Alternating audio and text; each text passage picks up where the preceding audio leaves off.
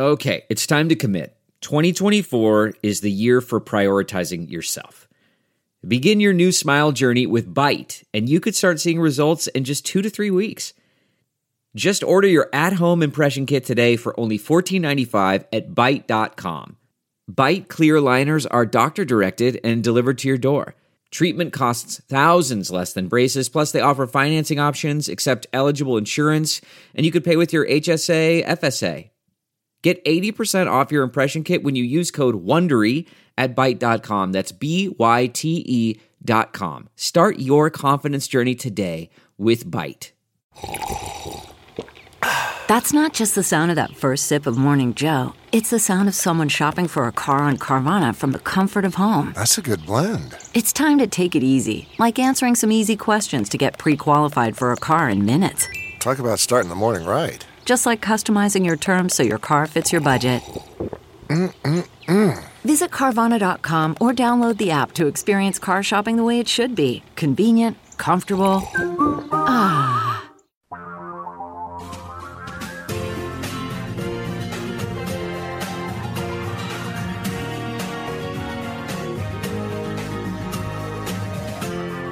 This is the Thom Hartmann Program. And greetings, my friends, patriots, lovers of democracy, truth, and justice, believers in peace, freedom, and the American way. We've got a lot on the program today.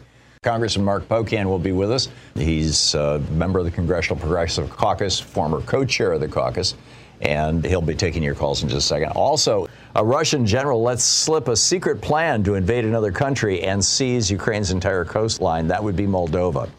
But I wanted to start with my opening rant here that was published over at HartmannReport.com a few hours ago. It's titled, "DeSantis' Attack on Disney Shows How Fascism Progresses Toward the Later Stages of Tyranny." Some years ago, maybe even a little more than a decade ago, you pretty much can't find them anymore without paying thousands and thousands of dollars for them. But I picked up a used copy, of Fritz Tyson's book. Fritz Tyson was, Tyson Steelworks is named after him, or after his family, one of the major German industrialists in the 1930s. And he wrote a book called I Paid Hitler. And it was about how he got a bunch of people together when Hitler was had the potential to come to power. This was late 1932, early 1933. He got a bunch of other industrialists together. He raised 3 million Reichsmarks, 3 million German dollars, as it were, which, you know, if you translate it through inflation and everything else, was a hell of a lot of money back then. And basically put the Nazis on the map, put Hitler on the map. Without his help and without the help of German industry, Adolf Hitler never would have been. And he wrote a book basically apologizing for this. And as a German industrialist, he understood that basically as goes business, so goes the country. And this is something that we've seen in fascist regimes over and over and over again. I mean, Mussolini was open about it, that fascism was the merger of state and corporate interests. In fact, he dissolved much of Parliament and replaced it with the Chamber of Fascist Corporations. That is, instead of districts in Italy electing representatives to go to Rome to wherever the capital is, I assume it's Rome, to represent the government or to represent their area to the federal government. Instead, the major corporations in those regions sent their representatives to run the government of Italy. So this is not something new. And it's what Ron DeSantis tried to do with Disney. He tried to get them to, at the very least, shut up and go along with his whole don't say gay thing. And at first they did. You know, Disney was like, oh, yeah, well, we don't know. And then things got weird when people who worked at Disney were saying, hey, wait a minute, this legislation targets us and our children. Are you kidding? And so the president of Disney came out and said, okay, we don't like the Don't Say Gay bill. And all of a sudden, Ron DeSantis was like, okay, that's it for Disney. And he says that today he's going to sign this legislation that passed the Florida House and Senate day before yesterday that basically says, okay, the towns in Orange County, in the neighborhood around Orlando, the two counties around Orlando where Disney has, 40,000 acres or something? Disney has been paying for their own police and fire and garbage and everything else, and now these towns, the taxes are going to go up on the average person. I've seen numbers as low as $500 a year and as high as $2,000 a year. Now, you could argue that DeSantis is doing the same thing that Greg Abbott did, shooting himself in the foot. Greg Abbott, was holding up trucks coming across the Mexican border because he was upset with Biden about something. And it cost Texas $4 billion. I've seen numbers as high as $6 billion in delayed products, in spoiled agricultural goods, all kinds of stuff. And, this is going to cost the taxpayers of Florida dearly, but fascists don't care. I mean, that's just the bottom line. Fascists just don't care. And instead, there is a very specific logic to how fascists take power. And we saw this in the 30s in Italy and Spain and Germany. We saw this, and we're seeing it right now in India. We're seeing it in the Philippines. We saw it happen in Hungary. We're seeing it happen, it's about halfway through the process right now in Poland. We saw it happen in Turkey. We saw it happen in Egypt, where fascists just basically take over. And they always, or almost always, start out by identifying a minority group that they can demonize. And then they tell the majority group that this minority group is out to get them. Whether the minority group is trans people or gay people or black people or Hispanic refugees, people fleeing persecution down south, whatever it may be. The message of fascists to the majority, which in the United States is white people, is these people are coming to get you or your children, which adds a whole lot of emphasis on the story. And by doing so, they're basically encouraging both legal violence and actual physical violence against these people. And what you find is that the fascists also tend to create coalitions between themselves, big business, bigoted street brawlers, and a political party that they can seize control of. And this is exactly what we're seeing here. Fritz Tyson wrote about this in his book, I Paid Hitler. He said, but he's talking about, I'm not a politician, but an industrialist. But, every now and then we have to get involved in politics. He says, in a crisis-ridden state, as Germany was, an industrialist is drawn willy-nilly into the vortex of politics. And he said, I, too, approve this slogan of a sound economy and a strong state. To surmount the crisis, it was necessary to reinforce the authority of the state. I believe that by backing Hitler and his party, I could contribute to the reinstatement of real government and orderly conditions, which would enable all branches of activity, and especially business, to function normally once again. Right. Well, if Disney backs away from their position and takes Fritz Tyson's position, you're going to see the same thing. Oh, yeah, okay, well, let's go back to supporting Ron DeSantis and giving money to Republicans in Florida. Tyson writes, I was just reading his autobiography yesterday, and he said, not for an instant did I imagine that it was possible. This is Fritz Tyson. He's writing in 1941. He's fled Germany by this point. He says, not for an instant did I imagine that it was possible, 150 years after the French Revolution and the proclamation of the rights of man, to substitute arbitrary action for law in a great modern country, to strangle the most elementary rights of the citizens, to establish a tyranny in the heart of Europe, and to foster anachronistic aspirations of conquest, and world domination. And he did it.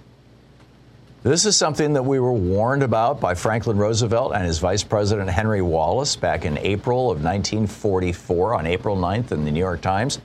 Henry Wallace published an op-ed. He said, this is the Vice President of the United States under Franklin Roosevelt. He said, the really dangerous American fascists are not those who are hooked up directly with the Axis. The FBI has a finger on them.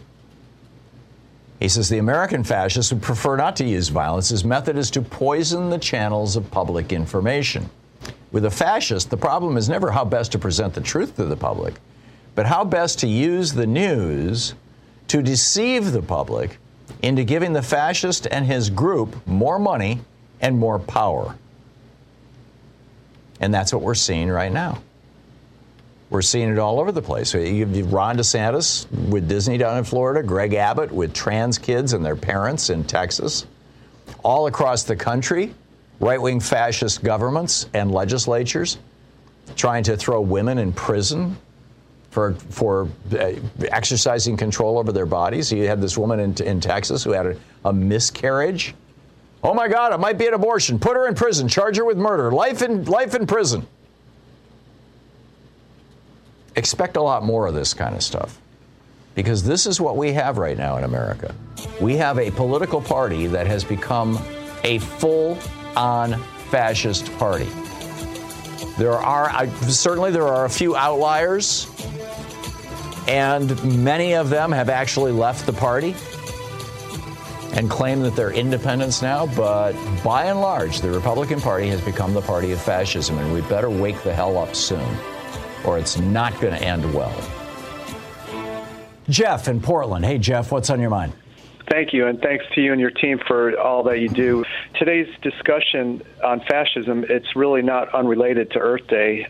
Brazil's former president Lula, who's apparently pushing vegetarianism, which is great. And imagine, rather than being falsely imprisoned a few years ago, if he would have been able to run against and defeat Bolsonaro, consider how much destruction of the rainforest. Well, he might this year. Yeah, well, and I think he'll win. But all the last few years, look at all the destruction of the rainforest that's happened. Yeah. That could have been averted. So, and besides preserving our forests, we do need to stop all new fossil fuel infrastructure from being built. And I would say that includes Biden's plan to ship LNG to Europe. Let's send them electric heat pumps instead. But having said that, Tom, I do want to slightly disagree with you about DeSantis. I think he's an efficient little dictator, and if you want to see what a GOP victory in 2024 will mean for America, then of course look at today's Florida. But to me, the most clear and present danger to American democracy is still Donald Trump. Last Friday, Common Dreams had a great piece titled November 2022, The Anti-Democracy Coalition by Stephen Harper. And Mr. Harper, he gives chilling details about this America First Secretary of State coalition, which is led by this anti-Semite Jim Marchant, who's quoted as saying, quote, "I can't stress enough how important the Secretary of State offices are. I think they are the most important elections in our country in 2022. And why is that? We control the election system. In 2022, we're going to take back our country," end quote. Right. And Ayman Mohyeldin, I think he was filling in for Chris Hayes, Tom. I don't know if you saw it, but, he had Dana Nessel on, the AG of Michigan. And Trump's going after the AGs, the attorney generals, too, yep, because they're the ones that defend the elections. And it's not just Trump, Jeff. It's not like he's some evil mastermind. He can barely get out of his own way. But this is the Republican Party now. But I think we underestimate Trump at our own peril. I agree. I think it's like in sports, you don't want to look past the game that is coming up next to a future game, which might be DeSantis. But right now, Trump still holds a lot of sway over this fascist party. And, besides looking at what's going on in Florida, people want to see a fascist future, what a fascist future in America looks like. That HBO series we've talked about before, The Plot Against America, it's worth revisiting. And just imagine Trump as the Charles Lindbergh figure and Putin as the Hitler figure. It's kind of portends of if you subscribe future to HBO and you have not yet watched this program, it's a beautiful historical set piece. It takes place in the 1940s or maybe 30s, and it's just brilliant. The Plot Against America. It really, yeah. Yes. Jessica in Chicago. Hey, Jessica, what's on your mind today? Hi, Tom. I absolutely love your incredible shows. I have a personal story that will give everybody some optimism. Okay. I've broken ties with friends that voted for Trump. It's too hard to talk to them. But one Trumpy friend I wanted to get together with for lunch, and I decided I would not bring up politics. And so we would make it through lunch. Mm-hmm. And so my friend, she's actually a sergeant in the Air Force, and she works in logistics. And when she told me she would never vote for Trump again. Really? Yes, she brought it up. She says that she blames Trump for every single death from coronavirus. Wow. I was ecstatic. And so she talked to me about how strict the military was on COVID. They were in lockdown the whole time. She said she was not even allowed to leave and go see her family for Christmas. They took it seriously. Right. And she also, we got along so well. She confirmed with me that Biden has been shipping tons of weapons. He did it during the Olympics. Of course they're not going to broadcast and say all this. Right. So meanwhile on Fox, oh, he's terrible. He's not doing anything. He knew when he saw those tanks surrounding. Logistics, they were getting the weapons to Ukraine. Mm-hmm. And here's another one you're going to love. She moved out of Florida because she hates DeSantis. Wow. He's an idiot. And this was before he went up against the beloved Mickey Mouse. Sounds like your friend is waking up. My husband's Trumpy family thinks DeSantis is an idiot because they love Mickey Mouse. So DeSantis, he has taken another group of people. And, Republicans exist in all the categories he's done. Sure. He's losing them. He's losing them. It's great. Thank you for the good news, Jessica. Yeah. It's a great story for the day. Thank you. It's great to hear from you here on the Thom Hartmann program. Fair and only slightly unbalanced. And happy Earth Day.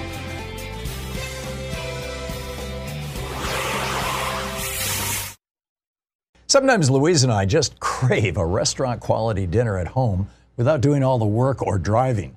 Well, Cook Unity is the first chef-to-you service delivering locally sourced meals from award-winning chefs right to your door every week. And it appears to be less expensive than other delivery options. Go to cookunity.com/Hartman with 2 N's or enter the code Hartman with 2 N's before checking out for 50% off your first week.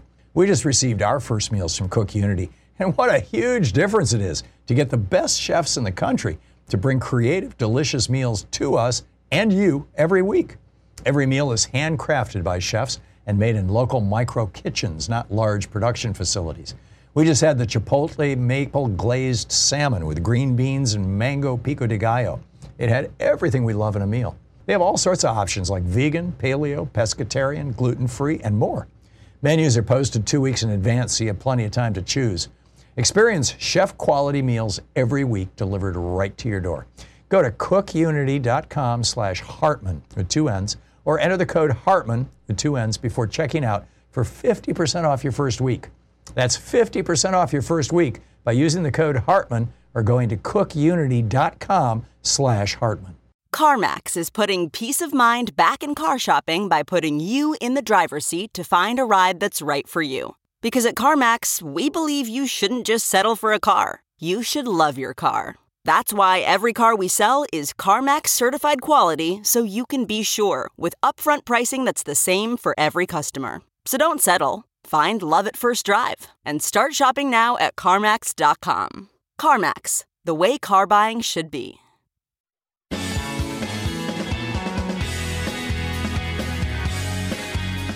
Congressman Mark Pocan is with us. He represents the 2nd District of Wisconsin in the U.S. House of Representatives. His website is pocan.house.gov, pocan.house.gov. You can tweet him at @RepMarkPocan. And he will be with us taking your calls. Congressman Pocan, welcome back. Hey, Tom. It's good to be here. It's so nice to have you. Last time you had to run off and vote, and appreciate your dropping by today. I'm back home in Wisconsin. You've got me. Okay, that's got to be nice. In fact, we had a long conversation about mask mandates in the air. Just a lot of people saying that they were going to cancel flights, that they had thought that it was going to be safe. I had a woman call from Hawaii who, lives in Washington State, was in Hawaii on vacation, was planning on coming home today, and was like literally crying on the air saying, I thought, because she's coming home to start her cancer treatment, her second cancer treatment. And so she's severely immune compromised. And now she's going to have to get on a friggin' 5-hour flight from Hawaii with a bunch of yahoos not wearing their masks. I don't know if you have some thoughts on that. Also, Senator Mallory McMorrow, this young woman from Michigan, the young state senator who just got up and just peeled the bark off one of her colleagues who did a fundraiser accusing her of being a groomer. I'm curious your thoughts on that as well.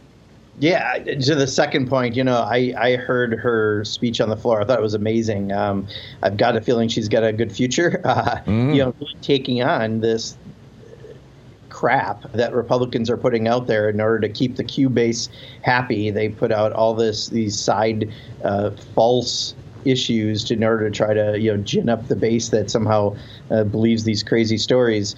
And I thought she did a great job in taking it head on. I think she did what everyone should do when this happens. To the first part, I was listening to your program, Tom, when I'm driving around, and because I have a rural district and I live in a rural area, I'm often listening to your program. I heard her, and I heard the conversation. And I just had someone this morning say, I'm glad that next time I fly out, I don't have to wear a mask. I'm like, I'm still wearing a mask on the plane. The airport, I do think at some point now, if they don't put another mandate in because of what CDC guidance may or may not be, the common sense for me prevails that, if I'm in the airport and I'm not right next to someone, I don't feel like I necessarily need to wear the mask personally. But if I'm sitting tightly among folks, especially on a plane, you better bet I'm going to wear a mask just out of, common courtesy, because I have a lot of contact with people. If I'm carrying something that could make someone else perhaps ill, it is, I think, incumbent on me as a human being to wear that mask still. And I very likely am going to do that on planes and in cabs and on the subway, which I take in when I'm in D.C. every day. I just think it's a common courtesy and it's a protection for yourself. So, I think the real question will be, what is the CDC guidance? And as you know, they've been a little bit inconsistent on guidance. And I think that's why there's a question mark on what the next steps might be. Yeah, I think there's also the issue of precedent with this unqualified 33-year-old judge, one of only 3 judges last year that the American Bar, or the year before last, that the American Bar Association rated as unqualified, that Trump put on the bench anyway. I think, again, I heard on your program you said not only that, but never been a judge, never tried a case. That's correct. She was involved in 2 trials when she was a paralegal. And that's it. I mean, that's the limit of her experience in the courtroom. Everything else had been, lawyering from behind a desk. It's incredible. Well, I usually ask you to what you want to toss out as we start. I mean, the phone lines are all full here. People are ready to talk to you. But is there anything first off that you wanted to mention? Go ahead and take calls, Tom. I kind of feel like we're in that transition period because we've had 2 weeks around Easter that we've been back home. This is often as the period where the elections start. A lot of people, are getting nomination papers and things like that done right now. That changes a little bit how things are looked at in Washington. So I just think we're kind of at that point that really pivots us closer to the election. But I really want to be able to address your callers. So okay, let's do it. Go ahead. Cliff in Santa Fe, New Mexico. You are on the air with Congressman Pocan. Good morning, Tom and Congressman, and thank you for the great work that you do. I have a question about voter protection. New Mexico's primary is June 7th, and early voting starts May 10th, which is very soon. We know we're not going to get election legislation through Congress in time to support protecting voters from intimidation, but is the Justice Department making it a priority to protect voters from intimidation using the powers they have? Yeah, Cliff, I don't have a direct answer on Justice Department. I wish I did. I do think there are a number of groups in every state that are watching this very closely, who've been through this now a little bit, who are going to be watching to make sure that they have places to pivot. I know in Wisconsin, we've been fortunate and have a number of groups that are watching it and have hotlines set up and everything else. I hope you have that in New Mexico. But I can't tell you specifically if the U.S. Department of Justice has anything lined up for the primary elections, anything unique, other than we are fortunate that groups have been through this, and I believe they are active in every state. Paul in Green Coast Spring, Florida. You are on the air with Congressman Pocan. Hello, Representative Pocan. Thank you for taking my question. I'm very concerned with this new ruling this Tampa, Florida judge has come out with to, eliminate the mask mandate for the entire country. There's actually two parts to my question. The first part is, how can a district judge have the power to do this for the entire country instead of just her district? Could you please explain all this? Sure. Well, to the first question, I mean, because they're a federal judge, it's not like the district they represent is the jurisdiction they solely have for the basis of federal law. So that's why they're able to do that. Like I said, I think they have said they're going to do it based on the guidance of CDC. The problem is, you and I know CDC is not a political agency. They're not always responding in the speed that you and I would like to. And sometimes their messages has been not done in the most coherent way, because, again, they're not, necessarily political commentators or communicators. They're largely scientists. And I think that's what they're waiting for right now. I think we're in a period where, people there's a COVID hangover that's out there, and people feel like they want it all to be over. I don't think we tell COVID when it's over. I think COVID tells us. The good news is that COVID, it looks like the variants, both Omni and this version of Omicron that are out there, look to be pushing out every other variant of COVID. And hopefully what that should mean, according to some of the experts that I've talked to, that it will be a much more mild disease. And we probably this is going to be the period we're entering. But we have to be able to, if there are surges and other reasons, be able to respond. So we are going to need CDC to be much quicker in how they respond, and we need Department of Justice then to be, clear in how they're communicating whatever CDC guidance that they're going to follow. I don't know if we have that yet. We had, just anecdotally, we had a guy on the program here who wrote like the definitive book about the flu pandemic of 1918, 1919. And he made the point that the worst wave of that pandemic was in 1920. It was the fourth wave on the third year, and it went almost entirely unreported because by that time the whole country was so far past it and unwilling. It didn't even really make the news, even though more people died from the flu that year than in either of the two previous years. It was pretty amazing. You wonder if history is repeating itself. We might have been through that with the phase we just had, at least I'm hoping, because the number of people is huge that just got it during the January, February period. In fact, there was that. I'll leave it at that. I hear the music. Yeah, no, it's all good. A National Progressive Town Hall meeting here on the Thom Hartmann program.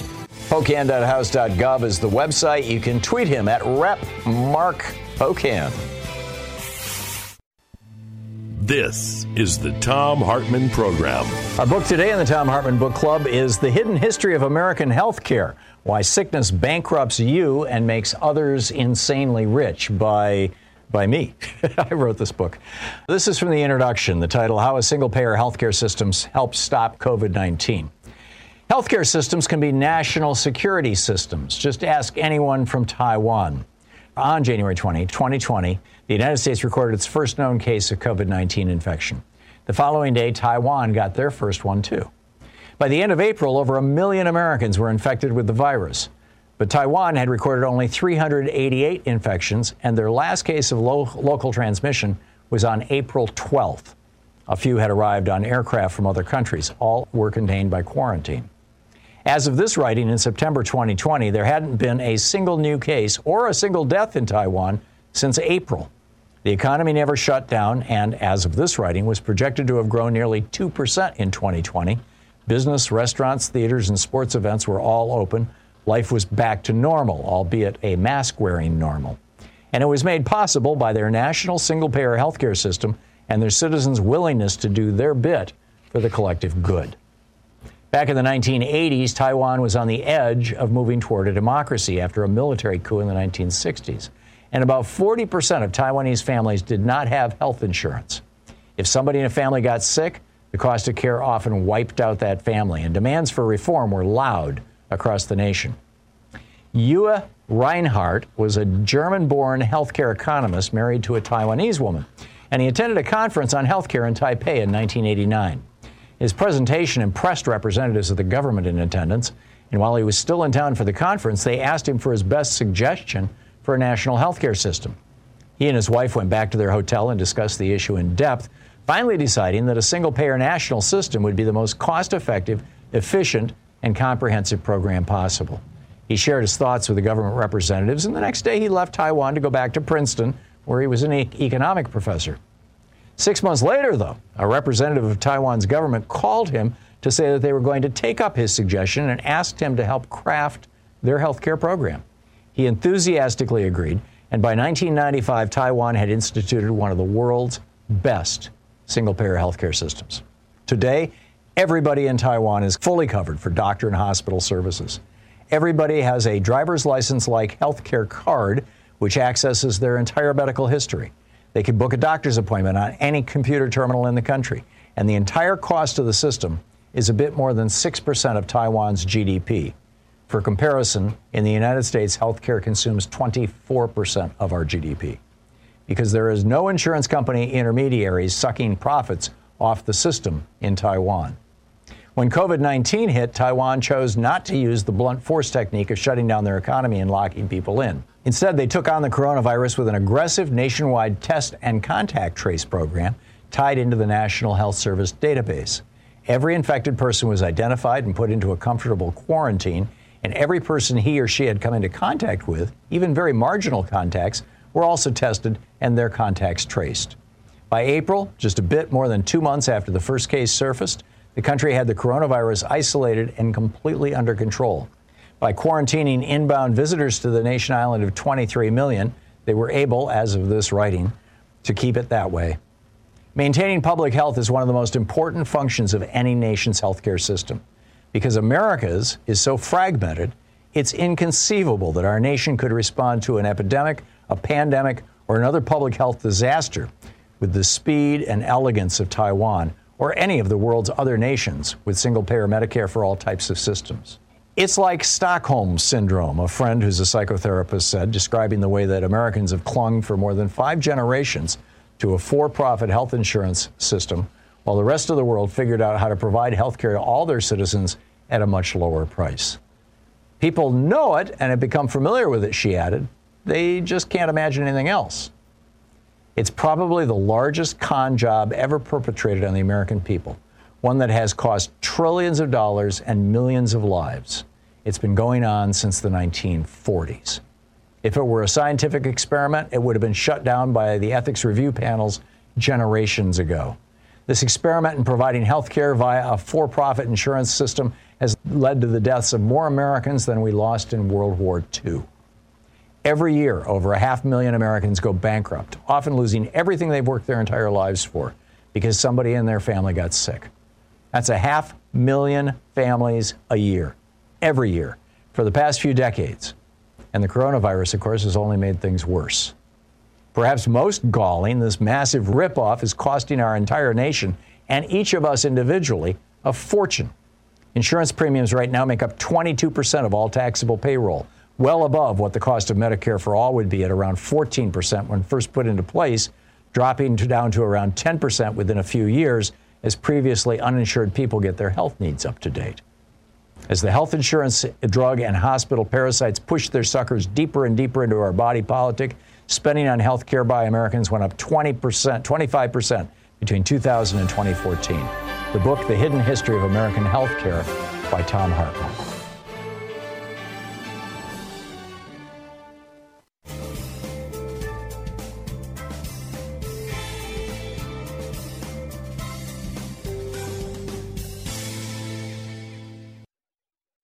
Quick math. The less your business spends on operations, on multiple systems, on delivering your product or service, the more margin you have and the more money you keep. With higher expenses on materials, employees, distribution, and borrowing, everything costs more. NetSuite is the #1 cloud financial system, bringing accounting, financial management, inventory, HR, all into one platform and one source of truth. With NetSuite, you reduce IT costs because NetSuite lives in the cloud with no hardware required. It's accessible from anywhere. You cut the cost of maintaining multiple systems because you've got one unified business management suite. You improve efficiency by bringing all your major business processes into one platform, slashing manual tasks and errors. Over 37,000 companies have already made the move. So do the math. See how you'll profit with NetSuite. By popular demand, NetSuite has extended its one-of-a-kind flexible financing program for a few more weeks. Head to netsuite.com/Hartman with 2 N's. netsuite.com/Hartman. That's netsuite.com/Hartman. Okay, picture this. It's Friday afternoon when a thought hits you. I can spend another weekend doing the same old whatever, or I can hop into my all-new Hyundai Santa Fe and hit the road. With available H-Track all-wheel drive and 3-row seating, my whole family can head deep into the wild. Conquer the weekend in the all-new Hyundai Santa Fe. Visit HyundaiUSA.com or call 562-314-4603 for more details.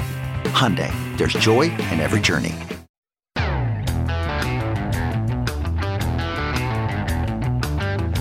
Congressman Mark Pocan taking your calls. And Dan in Omaha, Nebraska, you are on the air with Representative Pocan.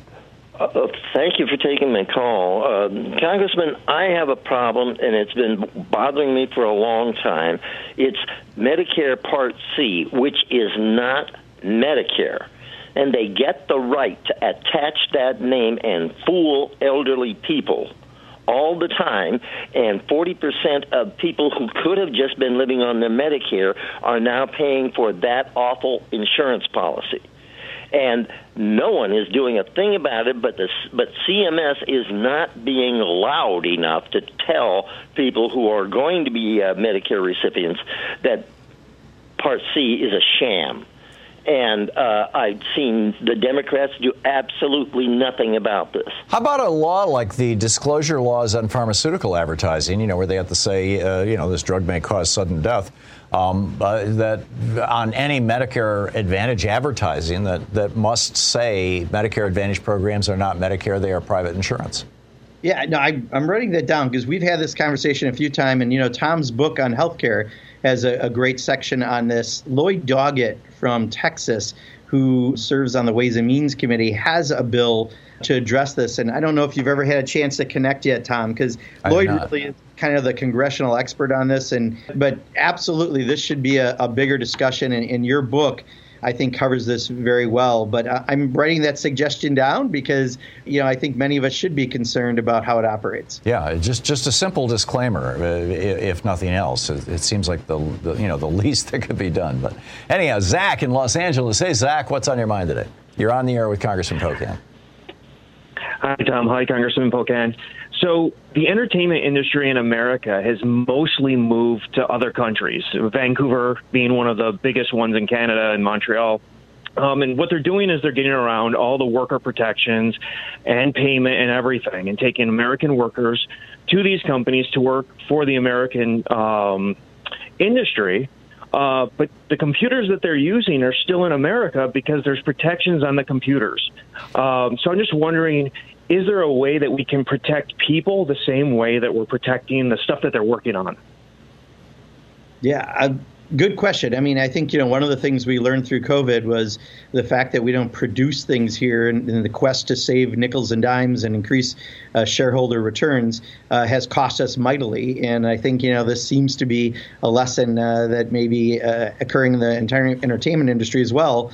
In order to save a little bit of money, if they're doing things like this, there could be a real price to pay down the road. So I don't know specifically, because this is the first time I'm hearing of this issue, Zach, but I do think we have plenty of lessons we've just recently learned that when people try to go either out of the country to save a little bit, often there's not a real savings at all that occurs. Pat in Burlington, Vermont, you're on the air with Representative Pocan, and we're down to about 2 minutes. Well, maybe 3. Okay, go ahead, Pat. Hi. Yes, Representative Pocan.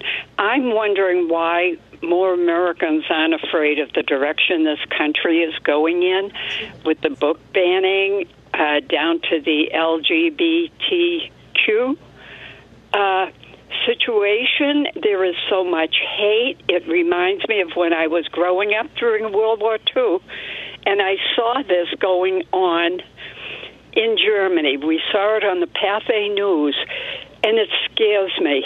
Please, can we do anything? Yeah, Pat, you bring up a great point. When you don't have the public with you on the issues. We know on almost every issue, the majority of the public are with progressives, whether it be healthcare, education, environment. They have to win in other ways. So whether it be money in campaigns or by scaring the heck out of people, that's what they often do. So, the issues of book burning or trying to demonize certain groups of people. We thought we were past the LGBT discrimination, that Republicans had ginned up. And then with marriage equality, largely it went away with the public. But they found now a way to go after trans kids and others, and from the Don't Say Gay to other bills that are out there in places like Texas and Florida. So there should be concern, right? They're going to try to resurrect these issues for their small parts of their base, that this is important, but they're doing it in a way that really, really hurts people. We all need to speak out and stand out. I thought that state senator from Michigan did a great job the other day when they tried to accuse her of grooming people as part of their Q rhetoric that they're out there doing. We all need to be vocal and aggressive and not passive as they make these attacks. And I'm increasingly sick and tired of Republicans grooming children to own guns. I mean, anyhow, your thoughts on the coming week? Next week, I think we're all back, House and Senate, so things will be starting up. It's so important that people do what I know you help them do, Tom, so often, is call their members of the House and the Senate to be heard. If the people lead, eventually the leaders will follow. We have to make that our mantra. Please be active. There you go. Thank you. Thank you, Congressman Pocan. It's so great having you with us, and thank you again for dropping by. Lee in Milwaukee, Oregon. Hey, Lee, what's up? Hi, Tom. I got a slick, glossy mailed flyer from Kurt Schrader, the conservative big pharma tool running for re-election in Oregon's 5th district, right, and thought you might like to get a quick description of it. Okay, tell me what he's saying. On the front, you see a senior citizen holding up her bottle of prescription meds. It says, "He's taken on the drug companies to bring your medication costs down." Then you open it up, and it says, "Kurt Schrader, the go-to voice to get things done to lower prescription drug prices, wrote and passed the plan allowing Medicare to negotiate drug prices." That's either false or a big distortion. It is. And then on the back, you see Democrat Kurt Schrader's progressive scorecard. This guy is spending millions to remake his image and lie and distort about his record, and we should vote for Jamie McLeod Skinner. Yeah. She is a progressive running against this guy, and we're going to have another wasted Democrat representing us if we don't get rid of this guy. Yeah, you said he's spending money on these, and that may be, but my guess is that the pharmaceutical industry is spending money on these things. I mean, he's got a certain, he's an heir to one of the pharmaceutical fortunes, so you can understand where he's coming from, but still, enough already. Yeah, I'm with you. Lee, thanks for that. Thanks for the heads up on it. That's amazing. Mac in Gig Harbor, Washington. Hey, Mac, what's on your mind today? Hey, Tom, the First Amendment rights are on my mind. As far as the media is concerned, we Democrats can't get the message out, and for boomers like my wife and I, we're used to the news was kind of sacrosanct because it was just news, right, and now it's entertainment, and there are basically no strings. So you can have Fox have Tucker Carlson on and say this is Fox News. And I don't know how it would be done with the Democrats, since they don't really have control of their caucus. The FTC could, in some way, say that if you yell fire in a crowded theater over the air in any regard, that it has to be labeled as that, not allowed to be called news. Well, you're getting into some really, really delicate territory there, Mac, because what's my news may not be your news, and the minute that we give the government and I realize I'm sounding like an old line conservative here, and maybe in this regard I am, but the minute that you give the government the power to decide what is the news, you are laying the foundation for Donald Trump or somebody like him to come in and say, okay, I'm going to tell you now what the news is. That you're heading straight for TASS and Pravda.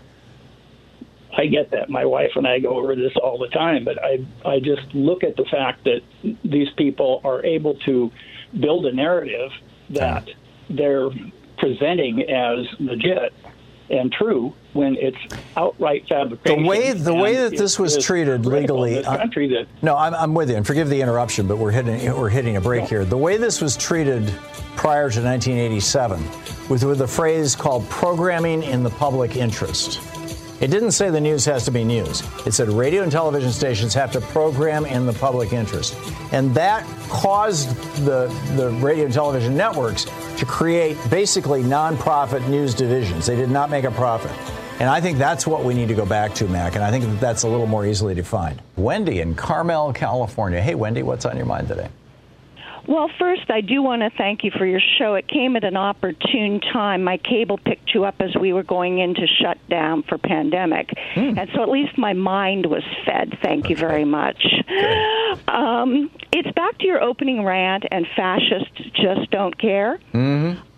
Obviously, target groups know that, right?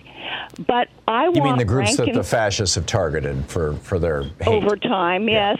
But rank and file don't know that. Remember how you've been talking about the profile of someone who likes an authoritarian? You know, maybe they had a tough parent. Well, I have an ex-boyfriend like that. And basically... I left my small town, went to college, San Francisco, worked in Silicon Valley for a number of years. Beauty of that was autonomy and respect, egalitarian, being sought for your opinion, as well as good pay and good perks. Okay? Sure. I come back to my hometown, and the jobs are authoritarian, don't want to hear from you, terrible pay, maybe no perks. And what I'm basically saying is if you took that ex-boyfriend of mine from Silicon Valley and you stuck him in an authoritarian environment when he'd been used to all his freedoms, he wouldn't like it. And I think that's what we have to show. And these generations, mine, boomer, all the way through to Z, are visual. For example, recently we've been looking at Shanghai and the draconian measures the Chinese government has taken on their middle class, with regards to COVID. With regards to the lockdowns, Yes. But what I'm basically saying is we have to make it obvious to the rank and file right that they would not be treated well in an authoritarian regime. That there are a few bigwigs who will be treated well, but the bulk of them voting for that are not going to be treated well. I think you're going to have a real challenge doing that because what you're talking about basically are straight white people, and this is what Hitler did. I mean, this is what Modi is doing in India. He's got a Hindu majority, and so he's pandering to them. In fact, he just threw a guy in jail for tweeting something about him. I mean, this is how rapidly it disintegrates, right? Right, but what I'm saying is the visual part, I don't know if it could be Lincoln Project or what, but not going back so much in history, but if you can show, current examples of dictatorships or, strong men being hard on the middle, the regular folk, the bulk of their society, that would be helpful. But generally they're not. That's my point, Wendy. And it's not until somebody in the family marries somebody who's Jewish or black, or until one of the kids comes out as gay, that suddenly they discover how violent and brutal the right is. But up until that point, they think, hey, these people they're my values. Right. Well, what I'm saying is, for example, PBS had a program, a miniseries called World on Fire. And in that, they showed that not only did the Germans first go after special needs kids and, the anti-Jewish fervor, but they also showed how it played on a German family. Okay? And in other words, oppressive. Okay? And that's what I want to show. Yeah, that makes sense. That makes sense. Okay. Wendy, thank you. That's a great suggestion. Good talking with you. We'll be right back.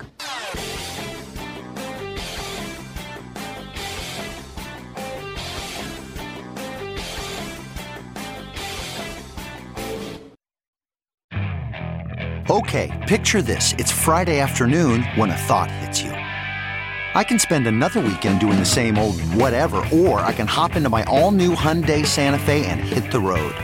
With available H-Track all-wheel drive and 3-row seating, my whole family can head deep into the wild. Conquer the weekend in the all-new Hyundai Santa Fe. Visit HyundaiUSA.com or call 562-314-4603 for more details. Hyundai, there's joy in every journey. Russ in Hickory Hill, Illinois. Hey, Russ, what's on your mind today? Tom, thank you for taking my call. You know, we're talking about DeSantis. There was a guy on Morning Joe. He's telling us $1 billion to $1.3 billion it's going to cost the Floridians of Florida to start living in that state. Can you imagine telling these 55 and older people, oh, we got to raise your rate to about $400 or $500 more a month to pay, to make up for the difference? Yeah. Do you think has, to the best of my knowledge, DeSantis has not yet signed that legislation, although he says he's going to. But here's the. Go ahead. Sorry. Well, here's the other thing, and then right after that, the other one I want. Oh, Youngkin. Did you hear the numbers on the election? Carl Fisk was on Stephanie Miller. No, I don't. I haven't heard it. 92% of the Republicans showed. You know what ours was? 68%. And what did he win by? 40,000 votes. Right. So you're talking about voter turnout. Right. Well, yeah. And and they think Youngkin is the next guy to be fearful of. Like he said, Carl Fisk. Yeah, you think we're going to sit at 68? He's the friendly face of fascism, and you know who Youngkin? I was going off on Andrew Wheeler a couple of days ago, who's during Trump did all these terrible things to our environment when he was running the EPA. He's now running the Virginia Department of Environmental Quality, I think it's called. May I say it's something else? Yeah, go for it. Okay. Did you know, Tom? Just like your House member, there's House members they were saying in the Democratic. They are willing to work with Youngkin on voting rights, gay rights, and abortion rights. What does that mean? Youngkin wants to take away, voting rights, gay rights. Oh, so he wants to take them away. Okay. Yeah. Right. And they're willing, we're kind of flexible, Carl Fisk is saying. So there's... I tell you what, Tom, you got a better chance of a Democrat going to a Republican. Just like your guy. He says he's not going to take any money. You reelect him, and I'll guarantee you he'll take money. Are you guys going to still primary that guy? Yeah. Well, we'll see. We'll see how it shakes out, Russ. But you're right that corruption is not limited to one party. On the other hand, it's massive. It is the way of life in the Republican Party. It's brutal on their side. Yeah, and it's the exception to the rule, more or less, in the Democratic Party. And we need to clean that up. We need to acknowledge that and clean it up. Russ, thanks a lot for the call. Alejandro in Miami. Hey, Alejandro, what's on your mind today? Hello, Tom. Yet again, our governor does another short-sighted, wants to pass another short-sighted law that's most likely unconstitutional or at least has significant legal issues. And, of course, I'm talking about the stupid proposal to dissolve the Reedy Creek Improvement District where, Disney is located. Obviously, I think it's a very bad bill. Like, it's like the perfect adage is, be careful what you wish for because you might get it. And if the district were actually to get dissolved, the residents of Orange County, Osceola County will be left with $2 billion in debt. That's what they have to pay all the bonds that Disney owes because the Reedy Creek Improvement District runs at millions of dollars of loss every year. So they have to, all the county residents have to absorb that debt, and they have to pay for all the services Disney has been paying to the Reedy Creek Improvement District, such as maintaining all those nice roads that go into Walt Disney World, all the utilities, the fire department, you name it, all the stuff that Disney's paying for. The residents of those counties have to pay for, and it's estimated it would cost around $1,000 per taxpayer in those counties to pay for. So does DeSantis have a plan B, Alejandro? Because he's saying that he's going to sign this today. Has he figured out some way to tap into federal highway funds or something that he can redirect so he doesn't have to raise taxes on people? Or is he just going to let the county government take the heat for it when they have to raise the taxes on people? The county government will take the heat because the only roads that go through Walt Disney World are state roads or roads that Disney owns. There's no federal funds. There's no I-75 or I-95. There's no federal highways that go through. I don't know how they would even use that to fund it. I guess I want to illustrate the point that, like, it's so pointless, this bill, Tom, because even if this bill passes by the governor, it can't dissolve the district anyways because, You know, this is the problem with you know, these short-sighted bills, that they don't understand all the legal consequences of when they pass a bill. But the point is that there's a Florida law that dictates that special districts, like Reedy Creek Improvement District, created by a legislature, can only be dissolved with, this is the kicker, with a majority vote of that district's landowners. So obviously for Reedy Creek, that's the Walt Disney Company. So this is all for show, Tom. Even if this bill passes, it's not going to do anything because Disney can challenge it right away and say, hey, this can't be, this is not the proper way to dissolve. So it's just performance art. It's all performance, Tom. It's all BS. Oh, God. So the taxes aren't going to go up. They're just going to have, you know, it's masturbation. They're just going to have, you know, they're going to have a ceremony. They're going to sign the bill. Disney will immediately challenge it in court. That'll be the end of it. It'll go away. It won't be in the news anymore. And everybody will think that Ron DeSantis got his way. Exactly. It's all based on ignorance, Tom. As an attorney, this is just giving more attorneys money. It's going to give, you know, Disney attorneys money. It's just going to give attorneys, you know, money to fight this pointless lawsuit that shouldn't have to. Yeah, because they don't care if they're actually successful in hurting Disney. They don't care if they're actually successful in raising taxes or lowering taxes or anything. I mean, all they care about is that it looks like they took on the big guy. You know, Ron DeSantis, giant killer. I mean, that's one of the keys to being a successful fascist politician is being the tough guy. You got to be the big tough guy. Amazing. Alejandro, thanks a lot for that. That's you know, I appreciate the insight. Thank you very much. Norma in Montgomery, Alabama. Hey, Norma, what's up? Hi, Tom. I don't know if anybody else has seen this, but here in Alabama, we have an ad with Trump telling people to get out and register to vote and protect their vote so that we can protect our country and elect the right people. Anybody got that ad showing? I've not seen it. Yeah, okay. Well, the ad's here for the Republican Party. Our governor, her name is Kay Ivey. She's, I think, 76 or something. But she's running on the fact that she's outlawed CRT, and that she's also outlawed illegal curbside voting, and that she's not going to allow anybody and their neighbor and their cousin to get themselves a absentee ballot either. And she says that she supports Trump. Well, the woman running against her is a 100% Trump supporter and a good Christian. And these ads are, you would not believe it. If you want to watch this is the Republican primary you're talking about, Norma. Yeah, it's May the 24th. The station that shows most of the stuff is WSFA Channel 12. Comes on at 5 Central Time and 6 Central Time if you want to watch this stuff. If you can pull it up online. But this is anybody that actually believes this stuff, like CRT is only taught as a third-level law school class as an elective, and you have to ask for it. Yeah, it's not taught anywhere else in the country. It never has been. I don't understand why people don't know this. Because I guess I don't think they care, Norma. I think the Republicans, they know that they're lying through their teeth. But basically, what these Republicans are saying to white people is we're going to just basically erase the crimes of white people from the map, from the history, you know, from American history. And, you know, we'd all like to, you know, the lost cause pitch back in the 1880s, this whole movement that started in 1910 to put, you know, Confederate monuments all over the United States. It's all about the same thing. It's all about creating a great forgetting, a giant memory hole about what happened here in the United States. Yeah, I know. And when I go out and I'm talking to people, you know, like I make a point of telling people what is going on here with our Public Service Commission because they don't know. You know, a raise in power, gas, water, sewage, and telephone, you know, communication cost. My bill went up 35% this month. And, you know, that includes my DirecTV, so I can see your smiling face. Go ahead and smile at me, Tom. I don't make any money from DirecTV. So. I know, but, you know, I watch it. I have it so I can watch you. Yeah. But, you know, everything that goes on in this country is controlled by these corporations. And, you know, you said there are 6 people who voted not to sanction Russia. Okay.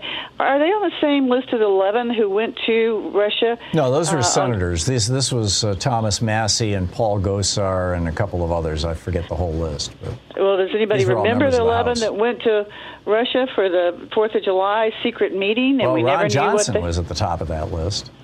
Yeah. Are these the same people? Do these people work for Russia? You know, we have people I think I truly believe work for China. There are people I believe work for Saudi Arabia, and I'd like to see an all-American single citizenship papered Congress. I'm sick and tired of people in there with double citizenships or triple citizenships, working for our supposedly us, the people. It would be good to have a law that says, you know, that contradicts Citizens United and says that foreign entities cannot fund campaigns. I'm with you. Norma, thank you so much. George in Chicago. Hey, George, what's on your mind? Hi, Tom. Thanks for taking my call. Sure. The immediately previous caller touched on kind of what I intended on saying. Basically, it's that at least since the Cheney-Bush administration and also Daddy Bush and Reagan, it seemed to me that the right in this country, Republicans, have a much larger, all-encompassing and well-planned worldview than Democrats do. It always seems like Democrats are 2 steps behind, a day late and a dollar short, you know, beginning with that project for the new American century and the unitary executive and all these things. Yep. And the continuing embrace. It's authoritarianism and neo-fascism. Yeah, Let's and call the it what it is. Embrace with politicians and heads of state in other countries who have the same mindset. And like the lady just said, the Republicans who went to Moscow on our Independence Day, and the Conservative Political Action Committee. Yeah. George, I got to wrap it up here. I'll give you what I'm saying is Putin invading Ukraine right now to coordinate with our Republicans and take the heat off them? And I think that's a side benefit. I think he's. Well, it's a whole long story. I got to wrap the show up. I'm sorry. Hey, special thanks to Louise Hartman, Sean Taylor, Nate Atwell, Jamie Holly, Joyce the Hammer, Nance, Nigel Peacock, Sue Nethercutt, Patrick White, Geraldine Halbert, Ron Hartenbaum, Chase Spross, Nicholas Miller, Pat Sweeney, Jabberwocky, Jay LeBlanc, Connor Arroyo, Carna Verde, and Al Gorilla Rhythm. Thank you. And thank you to you. Have a great weekend. Get out there, get active, tag You're It. We'll see you on Monday. Have a wonderful time. You've been listening to Thom Hartmann. For audio and video archives, visit thomhartmann.com.